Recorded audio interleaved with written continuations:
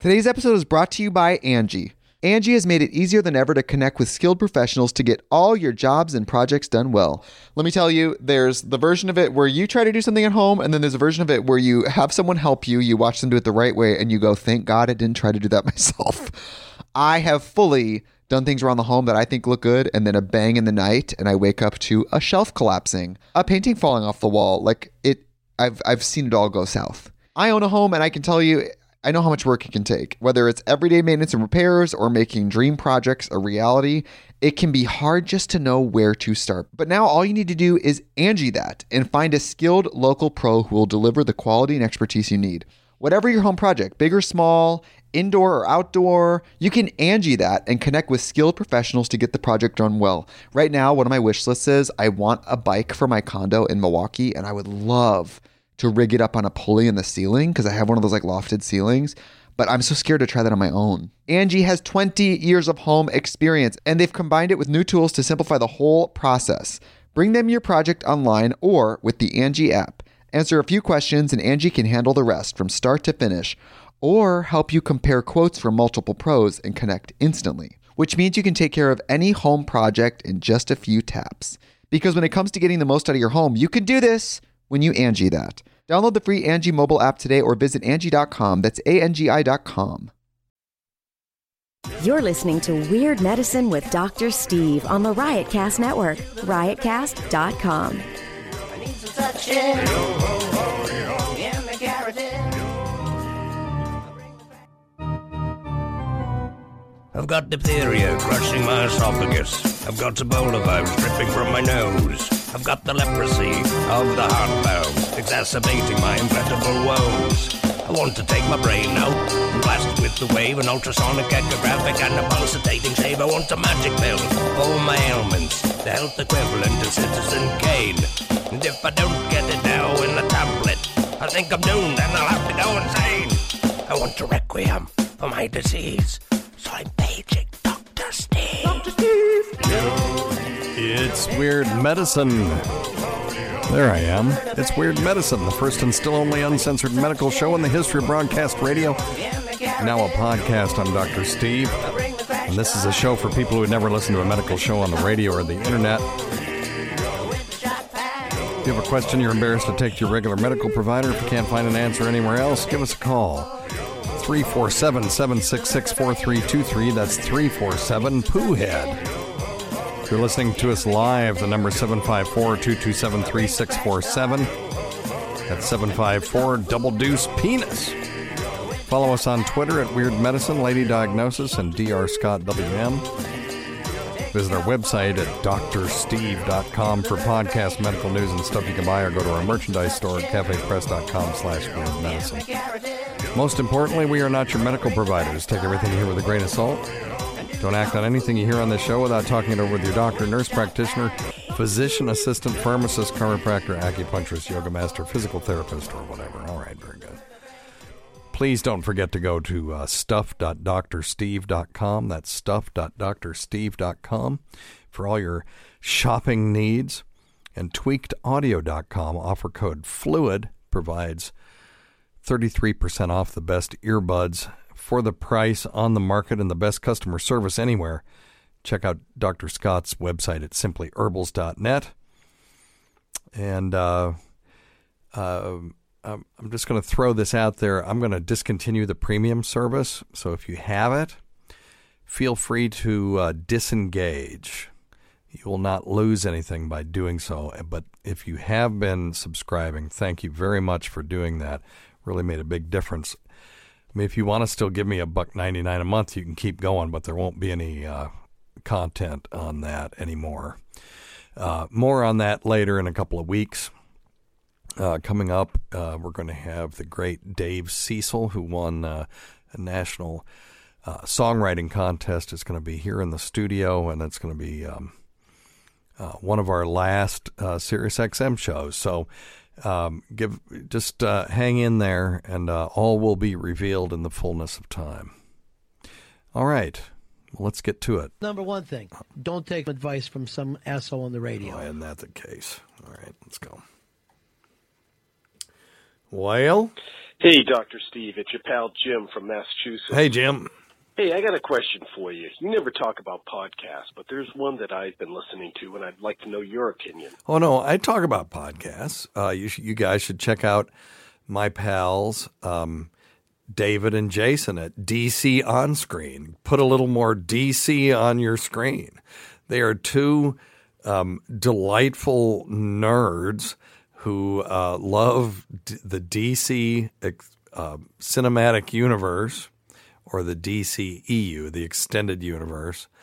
And these fucking guys will watch every single episode of DC-generated fare on television, which means they watch Batman the Animated Series. Now they're going to have to watch Titans.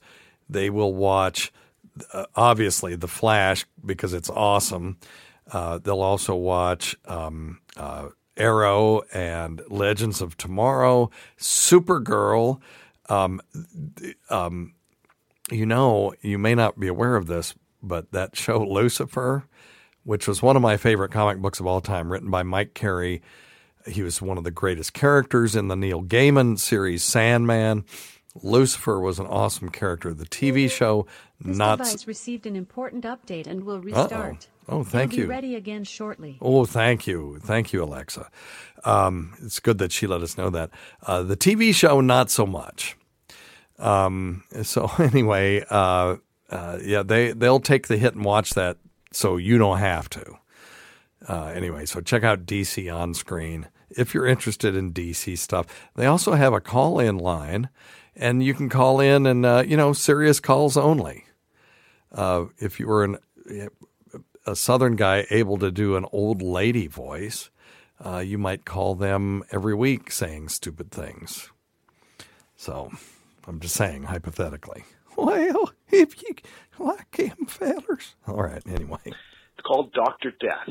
Oh. And it's a tragic story. And that's what Opie and Anthony called me. About a surgeon who... Okay, it's not about me. Did cause harm, unfortunately. And the question I have for you is, at one point, they mentioned that he did work in the state of Tennessee, and that the medical association there knew that he was a bad surgeon, but they did not report him. And I'm just curious to know what your opinion is of that. I know nothing about this case, so I'm going to just speak in general.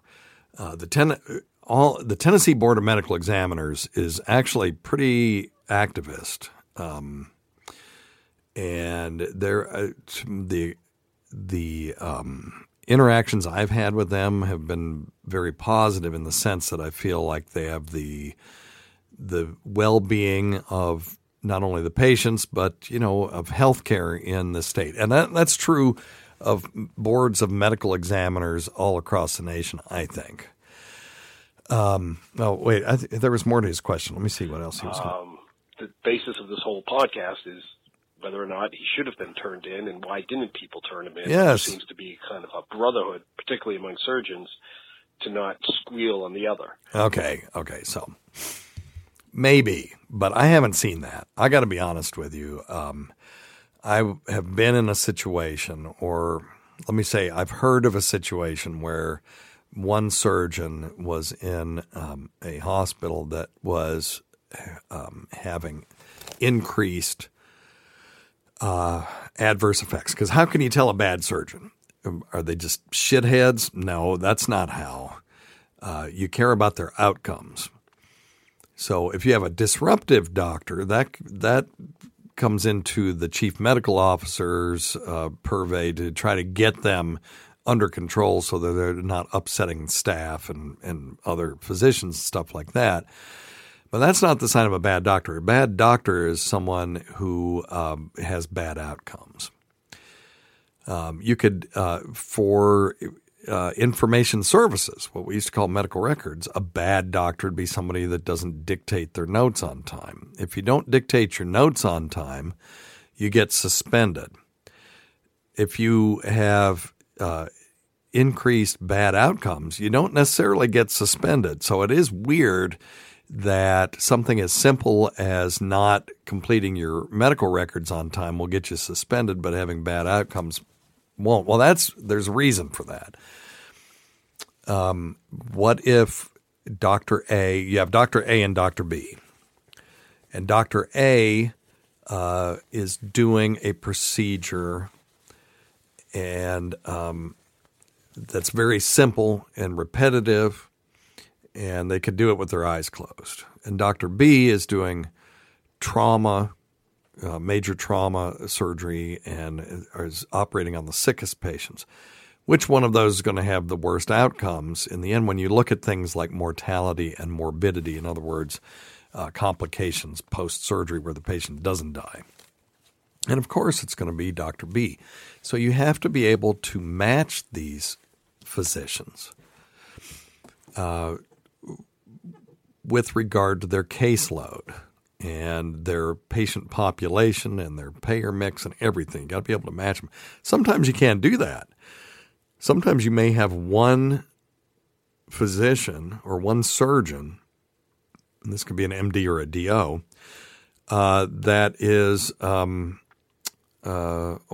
let's also throw podiatrists or DPMs into this as well, because they are surgeons that will operate. What if you just have one? What are you going to compare them to? So now you have to compare them to national averages, and you got to, what if they only operate on the sickest people? You got somebody that's really got an interest in, say, diabetic wounds or something like that. They're going to have worse outcomes than somebody that's just taking off toenails and stuff. So there's that. Now, if you have somebody that's clearly having bad outcomes compared to some cohort, and it could be the national average, it could be locally. You know, if you have 3 cardiothoracic surgeons and 2 of them have great outcomes and one has postoperative infections constantly or at a higher rate, these hospital systems will pick up on that because they monitor these things, because it makes them look bad too if you got somebody who's actually practicing substandard medicine. So they will go to that physician, show them the data, and say, here's what's going on. Is there something that you're doing that we could be doing better to prevent this? And they'll work with them, try to make it better. If they're intransigent, sometimes they'll lose their privileges, and then sometimes they'll turn around and sue the hospital for restraint of trade, because if you're a surgeon and you're banned from working in a hospital, you can't make any money, and you still have that $250,000 student loan to pay off and stuff like that. So it unfortunately, money motivates you to try to keep your job. So most people presented with a fact like that will knuckle under and improve their performance if they're able to. If they're not able to, sometimes they'll end up practicing some other brand of medicine. I've seen that happen before, where you've got a surgeon that starts practicing primary care instead because they're able to do that. They're a licensed physician in whatever state. They're really as far as some sort of a cabal that prevents people from squealing on other people. We don't have to squeal on other physicians. The statistics speak for themselves. But the other thing I don't want is that we have to be really careful when we start turning each other in for things, because I have seen pain management physicians get quote unquote turned in or complaints filed against them either by a pharmacist or another physician or whatever, because they didn't understand what they were doing. You know, they may have been dealing with a very injured population or cancer pain or something. They're writing larger than normal doses, which they're able to do. They're board certified to do that. They're the ones that should be doing it. And someone didn't understand it, and so they turned them in, and then now it's a problem. What's the Board of Medical Examiners supposed to do? Well, now they've got to come investigate. And just depends on who is auditing your charts whether you survive that or not. So it's tough. So, you know, I'm not saying it shouldn't be tough. physicians, nurse practitioners, PAs, nurses, LPNs, I mean, can I list more healthcare professionals, should be held to a very exceedingly high standard. No question about that, because they hold people's lives in their hands. So we have to balance that versus just being fair to somebody. So that's why I know nothing about this case. It could have been the most egregious case in the world. I know nothing about it. So I really can't comment on that particular case. But that's just kind of how the system works. And it is mostly self-correcting. And there are mechanisms in place to ensure quality. And, it's to the point where people can't even market themselves on quality anymore. Why? Because quality care is kind of the baseline. You have to be delivering quality care to just even be in the marketplace. So saying, well, somehow your quality is better than somebody else's is very difficult to prove, and is sort of silly to say that because it should be a given that you're delivering quality care. Anyway, I hope that answers your question. Oh, well. Hey, Dr. Steve, this is Ryan from Indiana, and I've got a question about antibiotics. So recently I was going through a dental infection, and I did get it taken care of going through the dentist, but looking online, I seem to be getting mixed answers with this about people saying that it's okay to take these fish antibiotics, the Fishmox and Fishmox Forte. According to survivalists, they say that this is a good addition to having a bug-out bag or an emergency kit. And other people are saying that it's not a good idea, that there's a reason that it's fish antibiotics and not, labeled for humans. But under the pill identifier, they seem to have the same markings on the pills. And if you look them up on the pill identifier website, it doesn't say that it's for humans or for animals or fish or whatever. It just says, amoxicillin, 250 milligrams, 500 milligrams, etc. So I guess my question is taking or having this fish amoxicillin safe for a bug-out bag or safe for humans to take? Okay. So he had a dental infection, and someone told him, yeah, you could just take fish antibiotics, because it's true. Fish take the same things we do. And you can go right online and buy fish amoxicillin, fish fluconazole, which is antifungal. And, why not? Surely they're fine, right? Well, here's the thing. Things that are not marketed for human consumption, that are prescription medications, are not legal for sale in the United States for the purpose of humans taking them. And there's actually a reason for that. Fish antibiotics are apparently completely unregulated. They should fall under the Food and Drug Administration, which is the group that oversees human and animal drugs. But those are for companion animals and food animals. Ornamental fish don't fall under that category. So they're available in pet stores or online. They've not been approved, conditionally approved, or even indexed by the FDA, and it is completely illegal to market them for humans. There's no assurance of purity, no assurance of safety, no assurance of effectiveness. The FDA doesn't have any information whether these things are even what they say they are.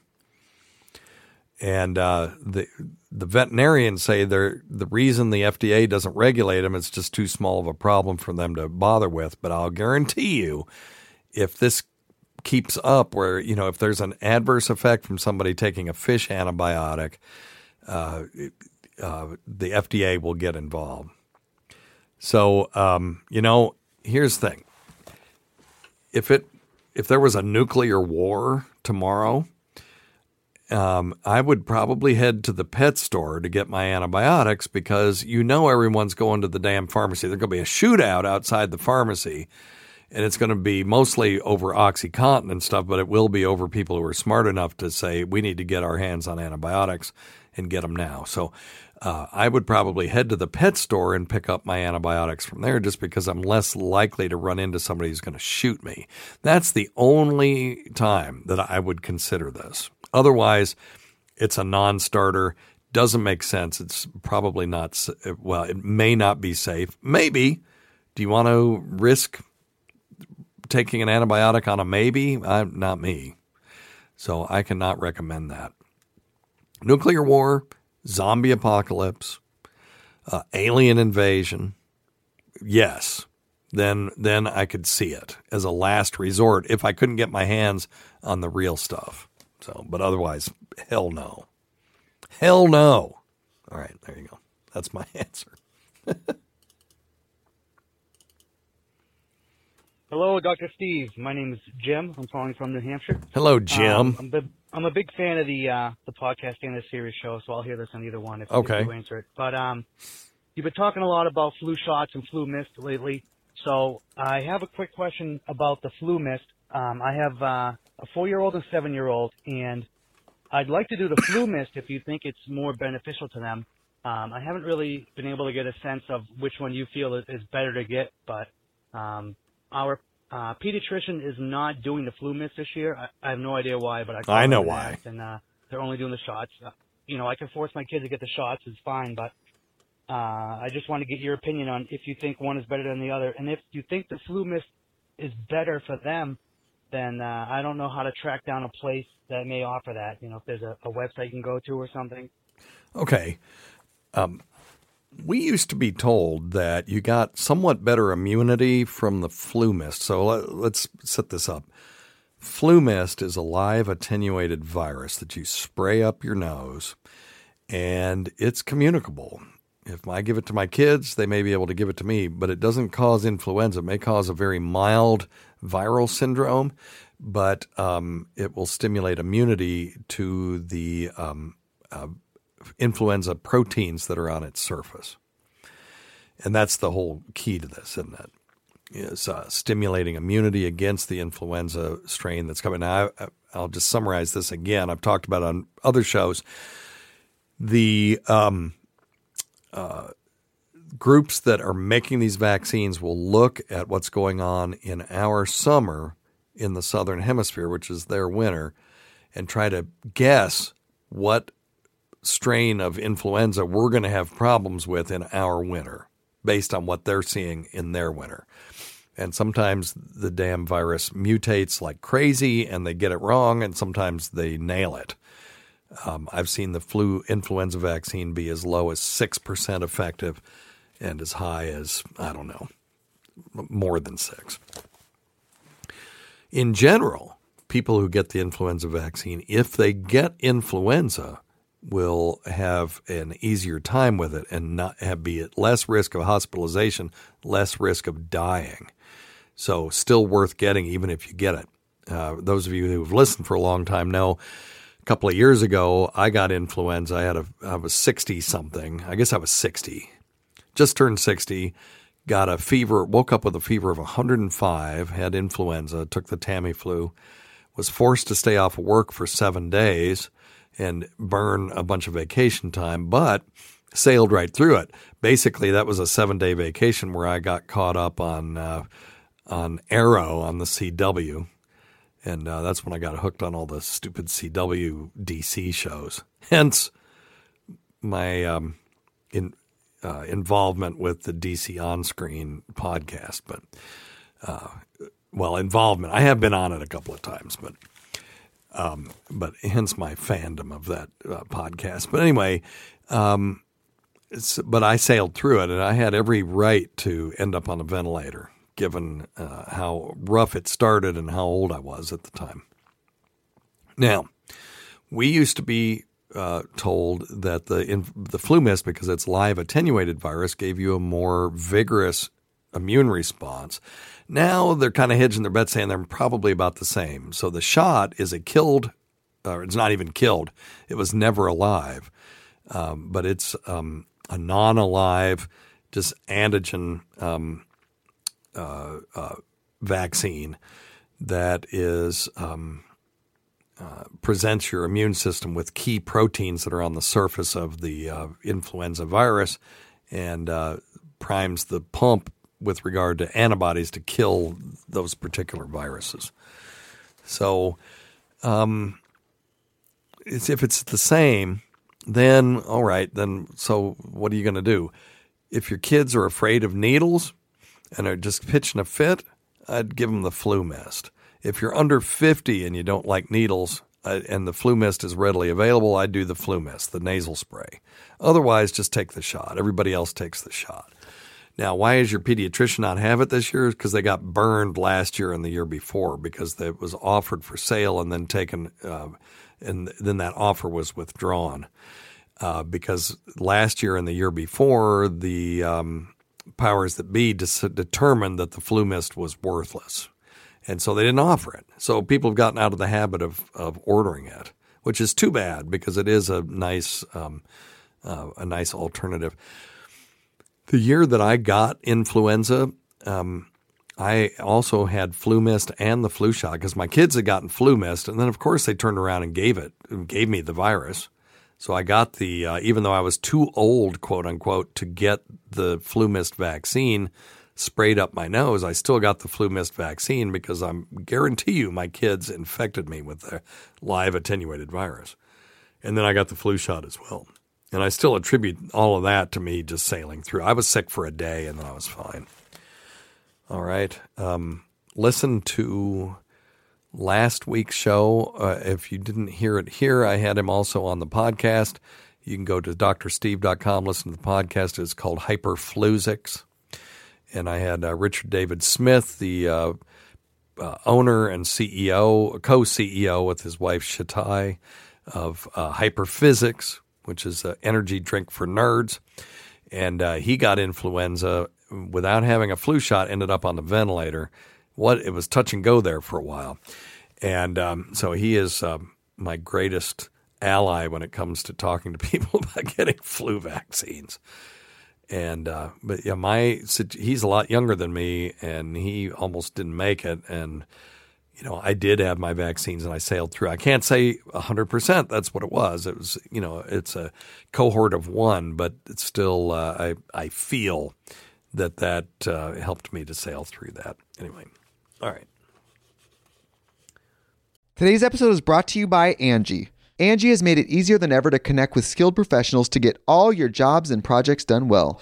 Let me tell you, there's the version of it where you try to do something at home, and then there's a version of it where you have someone help you, you watch them do it the right way, and you go, thank God I didn't try to do that myself. I have fully done things around the home that I think look good, and then a bang in the night, and I wake up to a shelf collapsing, a painting falling off the wall. I've seen it all go south. I own a home, and I can tell you, I know how much work it can take. Whether it's everyday maintenance and repairs or making dream projects a reality, it can be hard just to know where to start. But now all you need to do is Angie that and find a skilled local pro who will deliver the quality and expertise you need. Whatever your home project, big or small, indoor or outdoor, you can Angie that and connect with skilled professionals to get the project done well. Right now, one of my wish lists is I want a bike for my condo in Milwaukee, and I would love to rig it up on a pulley in the ceiling because I have one of those lofted ceilings, but I'm so scared to try that on my own. Angie has 20 years of home experience, and they've combined it with new tools to simplify the whole process. Bring them your project online or with the Angie app. Answer a few questions and Angie can handle the rest from start to finish, or help you compare quotes from multiple pros and connect instantly, which means you can take care of any home project in just a few taps. Because when it comes to getting the most out of your home, you can do this when you Angie that. Download the free Angie mobile app today or visit Angie.com. That's ANGI.com.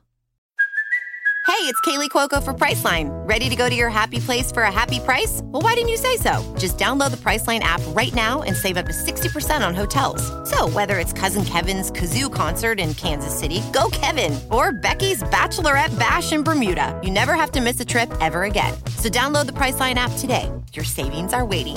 Go to your happy place for a happy price. Go to your happy price, Priceline.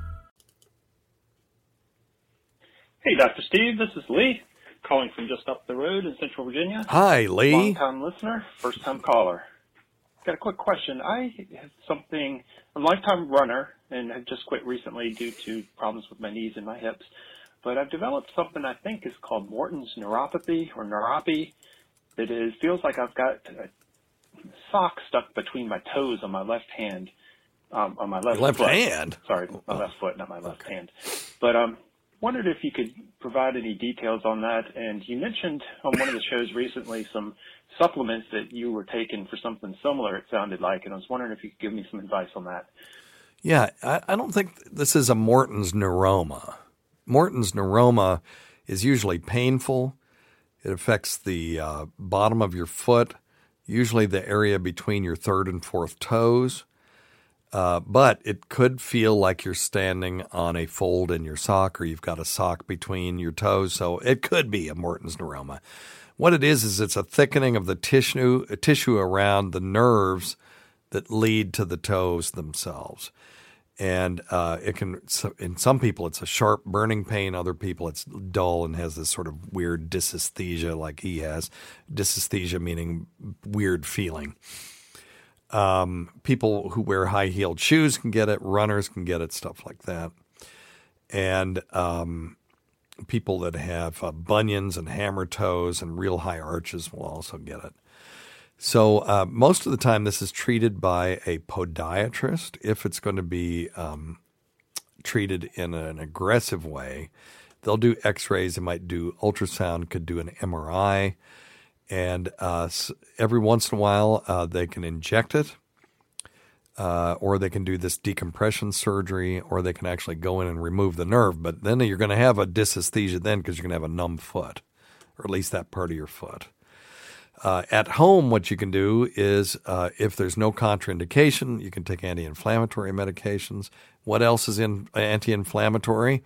If you've listened for a long time, direct cold, not ice.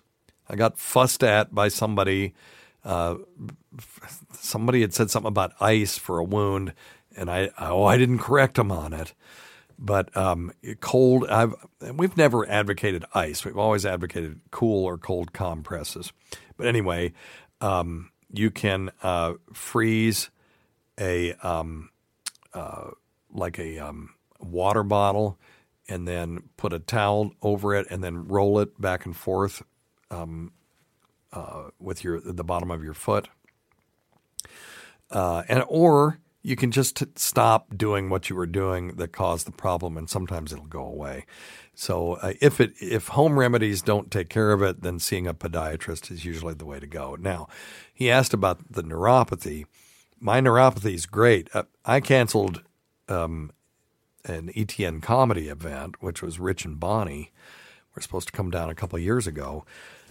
Because I was worried that I was going to be in a wheelchair by then, because this demyelinating neuropathy I had got so bad that I couldn't even stand up in the shower without propping myself up. Went to a neurologist. I had numbness of my hands and feet, pins and needles, and ataxia. Ataxia is just a broad-based gait, where you're using your visual fields to try to stabilize your gait instead of your body's sensing it. It's also called a loss of proprioception, meaning you have a loss of your body knowing where your joints are or where your parts of your body are. So if you close your eyes and I take your finger, let's say your middle finger, and your palm is facing down, and I take your middle finger and I point it upward for you, passively, your brain should be able to detect that I'm pointing it upward. And what my body was no longer able to do was to determine where my tibia and fibula, in other words, the long bones of the lower leg, were in respect to my feet. So I was unable to balance.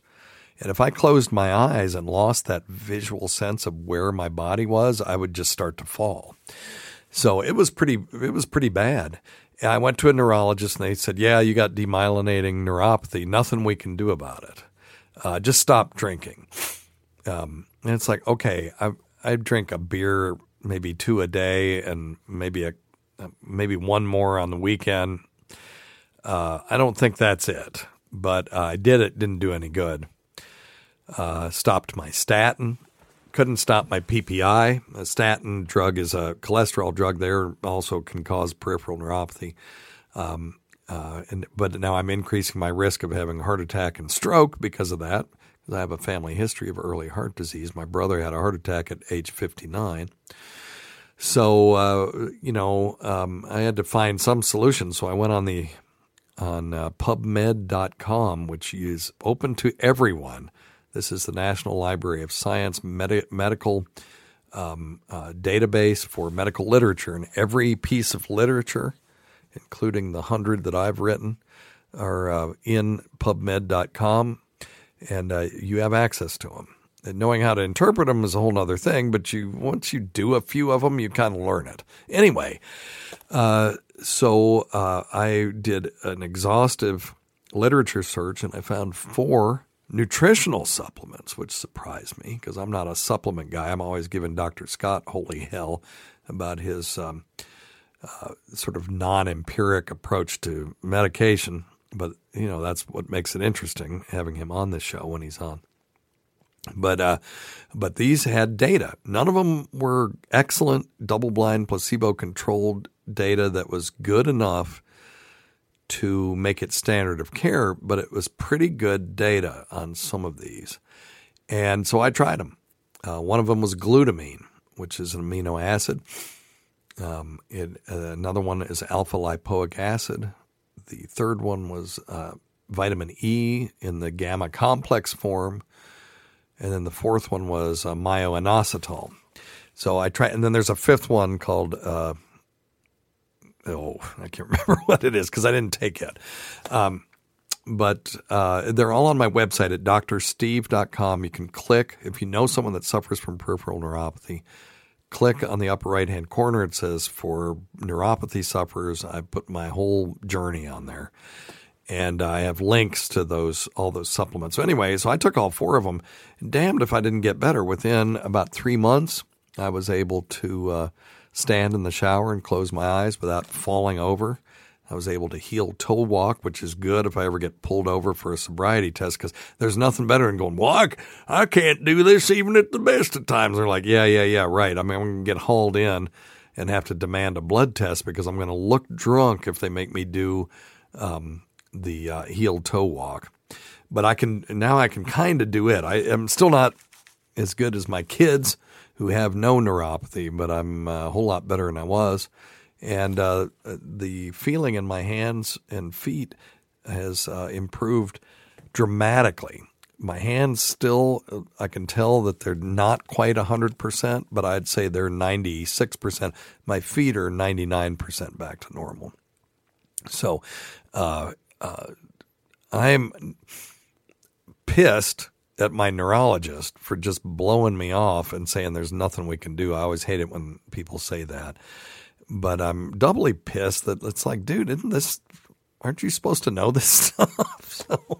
So anyway, but I am happy that I was able to do that research and find something that actually helped.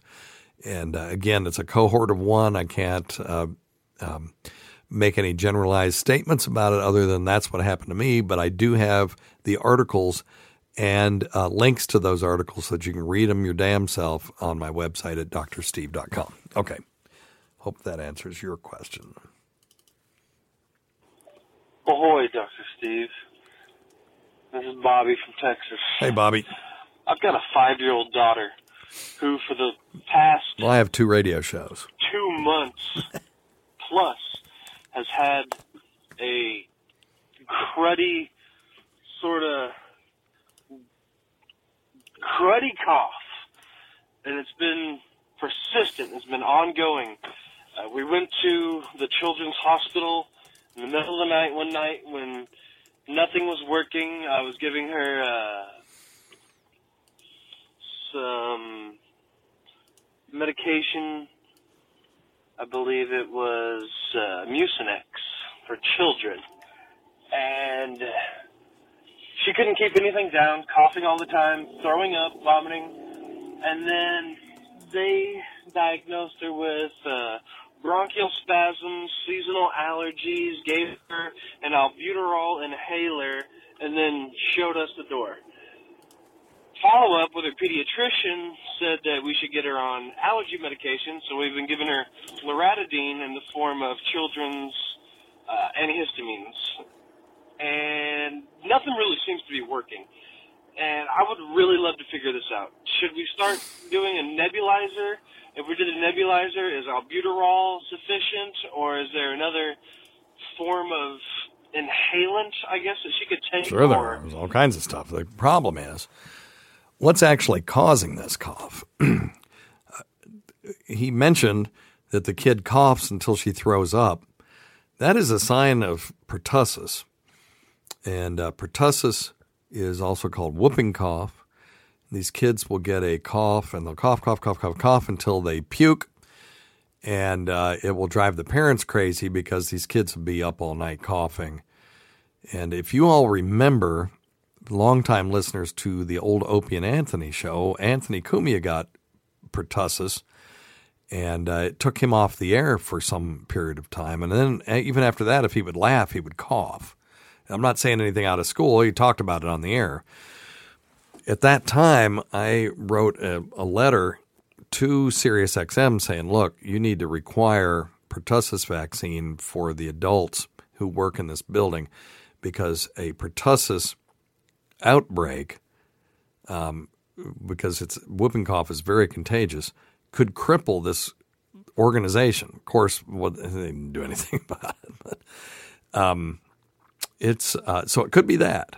The problem with it is when you treat people with the proper antibiotic for whooping cough, the inflammation persists in the lungs for up to 4 to 6 weeks afterward.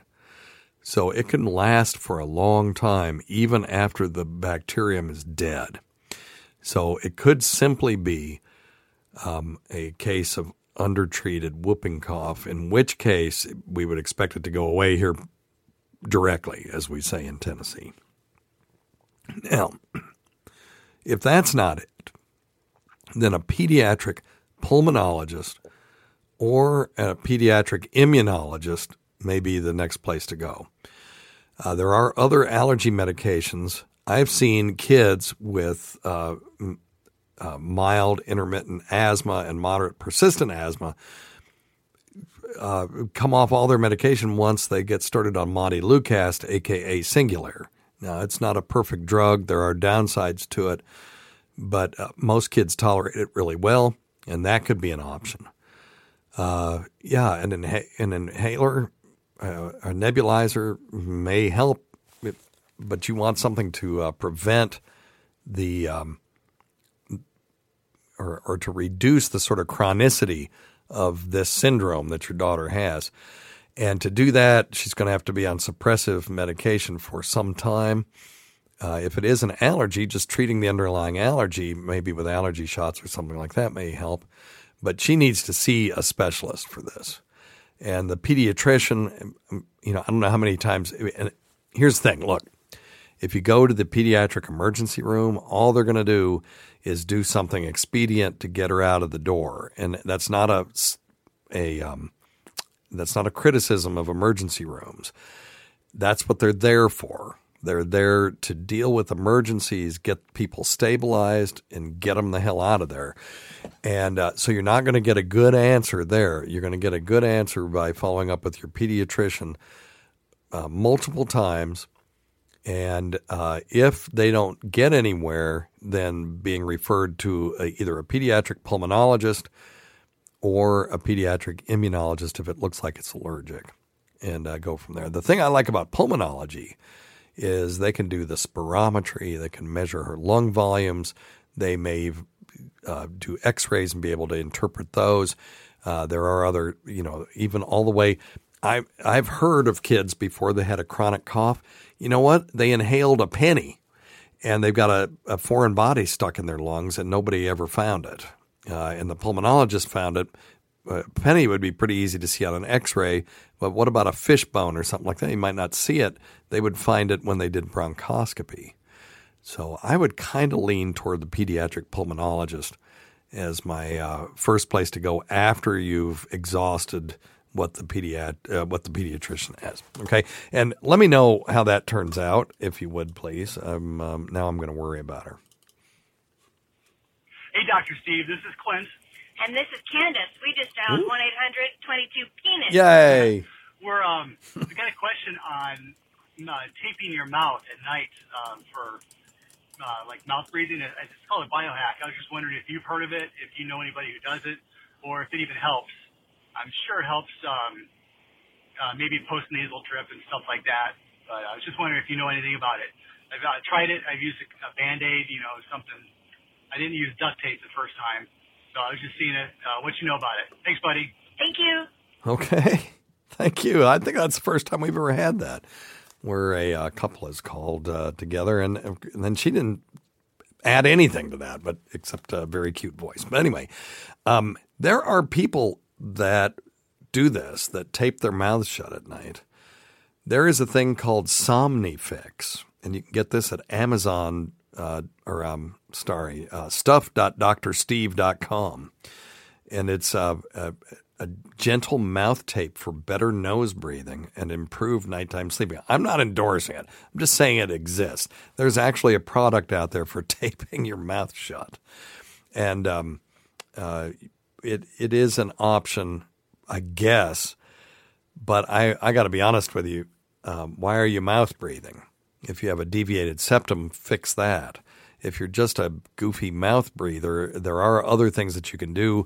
There are straps that you can use to keep your mouth shut. There are appliances you can wear in your mouth. You can talk to your dentist about. But here's the thing. I don't want you just taping your mouth shut if you're snoring, particularly if you're a bad snorer. If you're thinking of doing something like this, you must be a really bad snorer. And if you are, there's a possibility that you have untreated sleep apnea syndrome.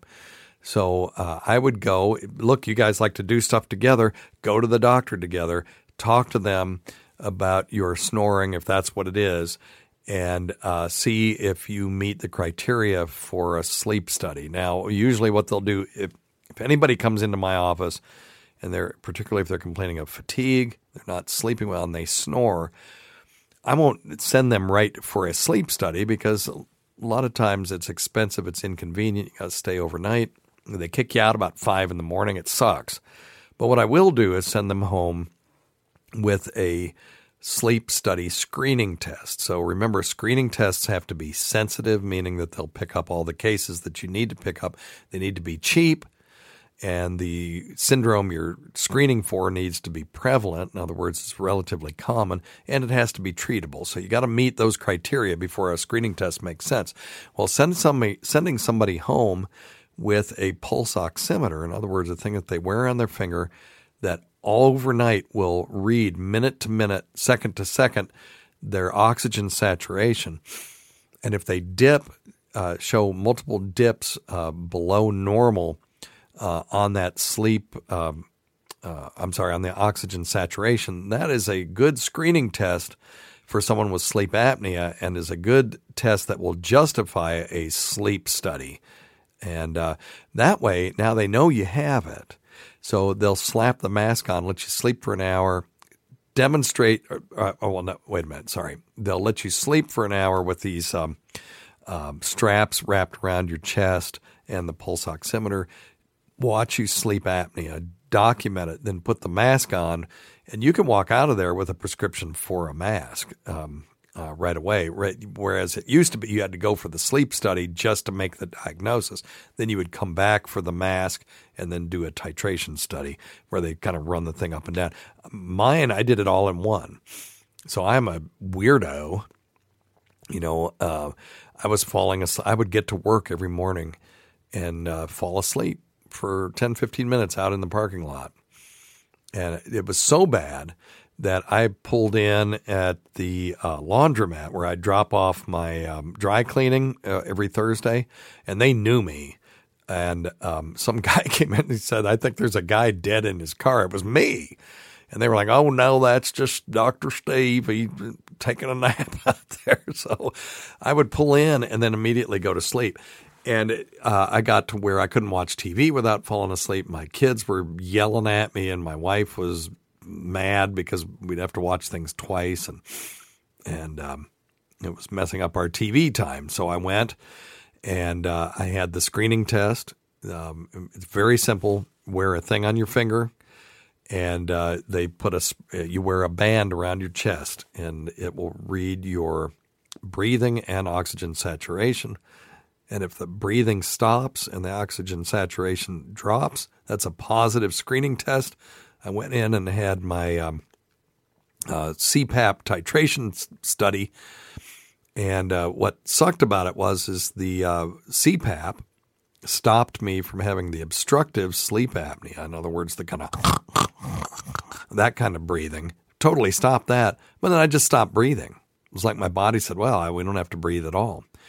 So I have what's called complex sleep apnea. So I have a mixture of obstructive sleep apnea and central sleep apnea. Central sleep apnea is just that where the brain doesn't tell my body to breathe. And you'll never die from, you won't die directly from that. In other words, you'll never totally forget to breathe to the point where you just don't breathe and then you don't wake up.